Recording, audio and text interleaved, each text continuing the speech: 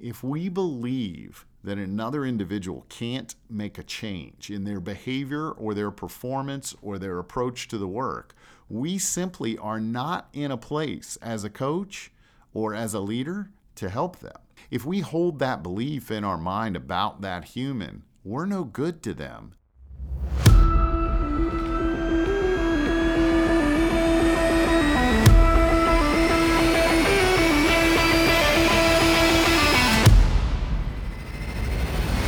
Hi, and you just entered the Leadership Gym.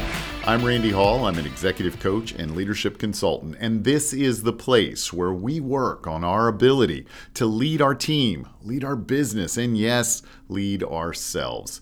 If you are looking to improve your capabilities as a leader, you are in the right spot. And I really appreciate you being here. This is only our 4th episode so far, and it's been an incredible pleasure to share these podcast episodes with you and keep what I think is a very important leadership conversation happening. I hope that if you like what we're talking about here on the podcast, that you'll subscribe and also give us a nice review if you have a moment. We're like a little new toddler walking around, figuring things out relative to podcasting, and we could use the love and support if this is adding value. You record these things and you get them ready and you dress them up as best you can and you send them out into the world and you hope that they matter. You know that they do from the work that you've been doing with leaders, but you don't know sort of where they go or what happens to them or who listens to them or how they mattered in their world and their life. So knowing that they did matters a lot to us, and we greatly appreciate it. If you give us some feedback, give us a rating on the wherever you listen to podcasts, and hopefully subscribe so that these things will hit your inbox on a regular basis and be ready there for you when it's time for you to listen to a podcast at your convenience. So thanks for that. We're really excited about delivering and sharing and having what we think of as a conversation, even though it's a one-way stream relative to podcasts, but overall a bigger conversation about leadership that I don't know if the world is having in a lot of places today. And so we want to be part of that. And you helping us be part of that will matter for some leader somewhere down the road who goes into work or works with their team and starts to think about leadership differently, do it differently, and get a different set of results. And somewhere down the road, someone's going to be impacted that we'll never know about. I'll probably never know about. You may never know about, but it'll make a difference in somebody's world. And that's the reason leadership matters in the first place. So thanks for helping us with that.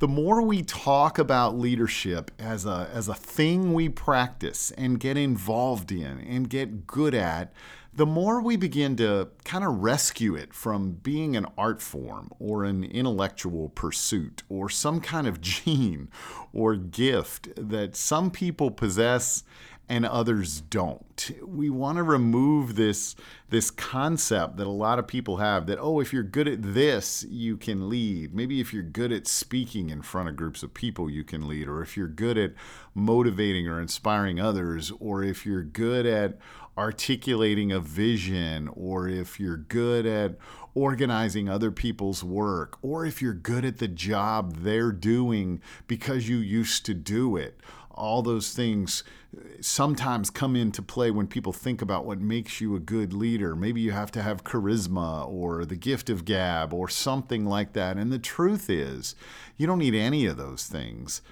You don't need anything that you can't develop as a leader. And so we want to take it out of this concept of it's some sort of thing that people possess and turn it into just a set of tools and skills and practices and repetitions and approaches and mindsets that make you good at it and cause you to be able to impact others in some pretty remarkable ways. We built the Leadership Gym to help with exactly that, and we work out there every day. So stop by, check us out at leadershipgym.com if you haven't when you get a chance.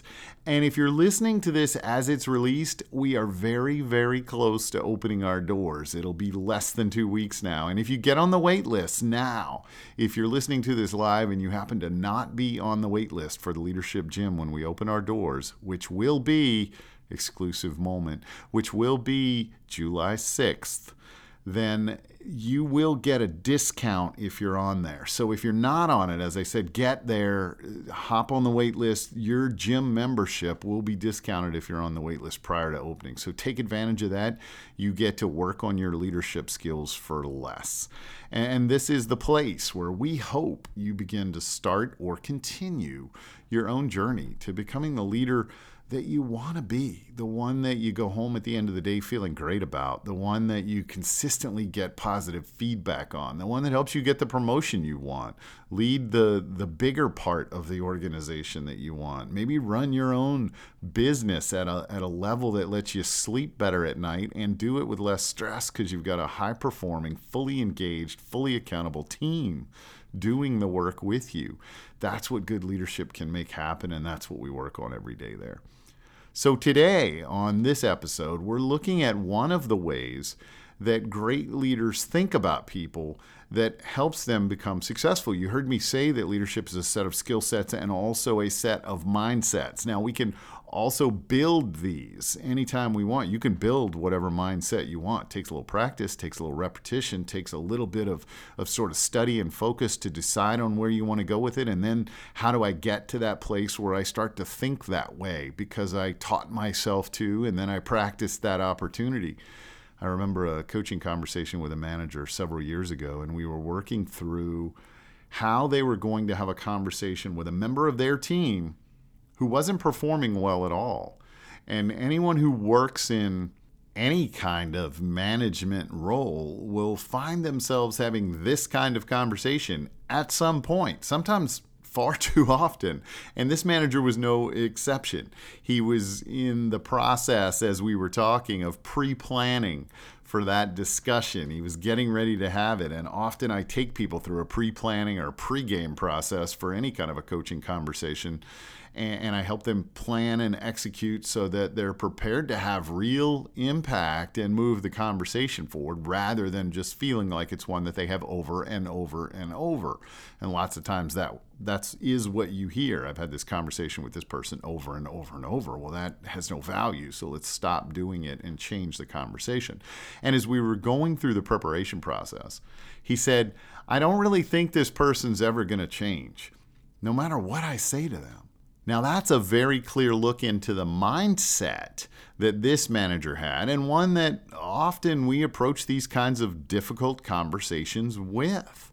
I genuinely appreciated him sharing it that way because it let us do some great work together. When he revealed those thoughts and said, I really don't think this person can change, it let me know how to help him more effectively. So I loved that he said it. And the first thing I said was, tell me more about that. And he went on to say, well, this person doesn't seem to want to change. It was a he, and he said he doesn't want to change. We've been having this conversation for a while now. It doesn't seem to be helping much. Again, we're getting into a repetitive cycle, not an impactful conversation. You can tell because you have to keep having it over and over, and we want to shift that. And so sometimes we get into this mindset and we feel like it might just be time to move on. And this is not isolated or unusual at all. Despite what many people feel is an overwhelming amount of work associated with recruiting and interviewing and hiring and training and onboarding, sometimes it still feels easier to just move on from someone that is not performing well on our team. And sometimes, let's be clear, that's exactly what we need to do. There are times in our world when we just have to say, look, I don't know how we're going to get along here without you, but starting Monday, we're going to give that a shot. Please don't ever actually say that. It's just a fun little quip, but I can feel people writing that down right now and going, man, I did get some value from this podcast. I got this really cool line to fire people with. And that's not what I want, even though it's a cute little quip. I can feel some of you pulling over to write it down. I just want to encourage you to chuckle and move on, despite the urge to say that to someone now and then. So despite the fact that we sometimes do need to move on, I had a few questions for the manager before I truly believed that was his next best course of action. And more importantly, I wanted to explore some things so that he got to decide with real introspection, with a real look at this situation, whether that was the right next set of steps for him. So the first question I asked him was, if you truly believed they could change and really wanted to change, and you genuinely cared about helping them figure that out, would you be willing to try? He replied that yes, if he believed they would change or believed they could change and that they were willing to change, he'd be willing to try. Okay, so the next question I asked was, if you truly believed that about this person and you wanted to help them, despite the fact that you've not been successful at helping them yet, what would be your first step? That was my next question to him. If you did believe they were ready to change and you were willing to try, what would be your first step? And there was a long pause at this point. He said, I guess I would talk with them about it and get their input on how we might figure it out. But he didn't come to that realization right away. It took a second to think about that. Sometimes we do have really good instincts around this kind of stuff, but our beliefs get in the way. Because that was great for him to say, I guess I'd talk with them, get their input on how we might figure it out. Great next step. We'll sort of frame that up in a second. But I asked him if you really believed they could make some changes and you really worked to help them figure that out and they chose not to do the work with you, well, then what would happen? Where would you be? He said, well, it would probably be time to move on. And then I asked him, how would you feel about the work that you'd done? And would you be better at the process for trying? And so the concept here was, okay, if I try at my best, believing that they might still be able to change, believing that I can help them, if I approach this problem at my best and think that way, and they decide not to, and I've done my best and they simply make another choice, it's time to move on. But I'm still better as a leader because I got to practice that, because I got to have some different kinds of conversations with them, because I got to go through some repetitions about what I thought was the best way to handle a situation like this. And then I asked him, what would you have to lose by giving it your very best shot as your very best self at this kind of work with this person? And really, we have nothing there to lose but the time it takes us to have the conversation. That's it. That's all we've got. And we're going to have the conversation anyway. So we're either ready to fire them, but often we have lots of these conversations before we get to that place. We're going to spend the time anyway. Our question as a leader is not about will we spend the time. The question as a leader is about how we spend the time. So we talked a little bit more about the opportunity to practice this and also the amount of time hiring takes and how the actual spend of time, if you could help this person make some real progress on their performance, that spend of time would be much less than bringing in a new person. Here's the key point that I want people to take away from this example as I've sort of wandered through it. If we believe that another individual can't make a change in their behavior or their performance or their approach to the work, we simply are not in a place as a coach or as a leader to help them. If we hold that belief in our mind about that human, we're no good to them at helping them move forward because we don't think they can. Nobody does their best work at helping anything happen if they don't believe it's possible. We don't do our best work at anything, even for ourselves, if we don't believe it's possible. Occasionally, I get people saying something like, yeah, but people don't really change, and they're kind of hardwired already, and I don't expect them to be very much different over time. And I watch people try to lead in a world where they literally believe those things to be true. My usual question at that point is, are you the same person you were 5 years ago?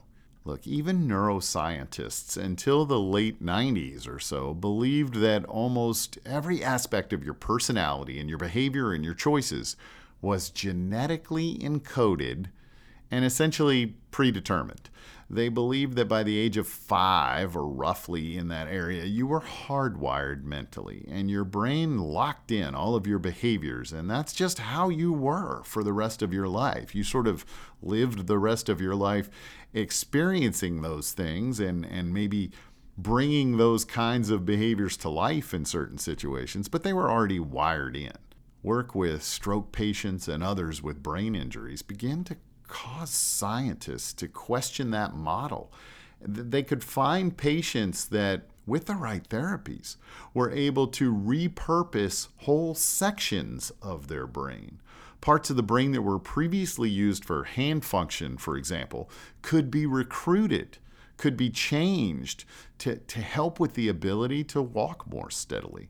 Scientists could stimulate, through certain activities, the ability to reprogram the brain to do things it had never done that way before. And in this learning, a new era of neuroscience emerged around something called brain plasticity. We've now developed technologies such as functional magnetic resonance imaging, or fMRI, that essentially lets us watch people think.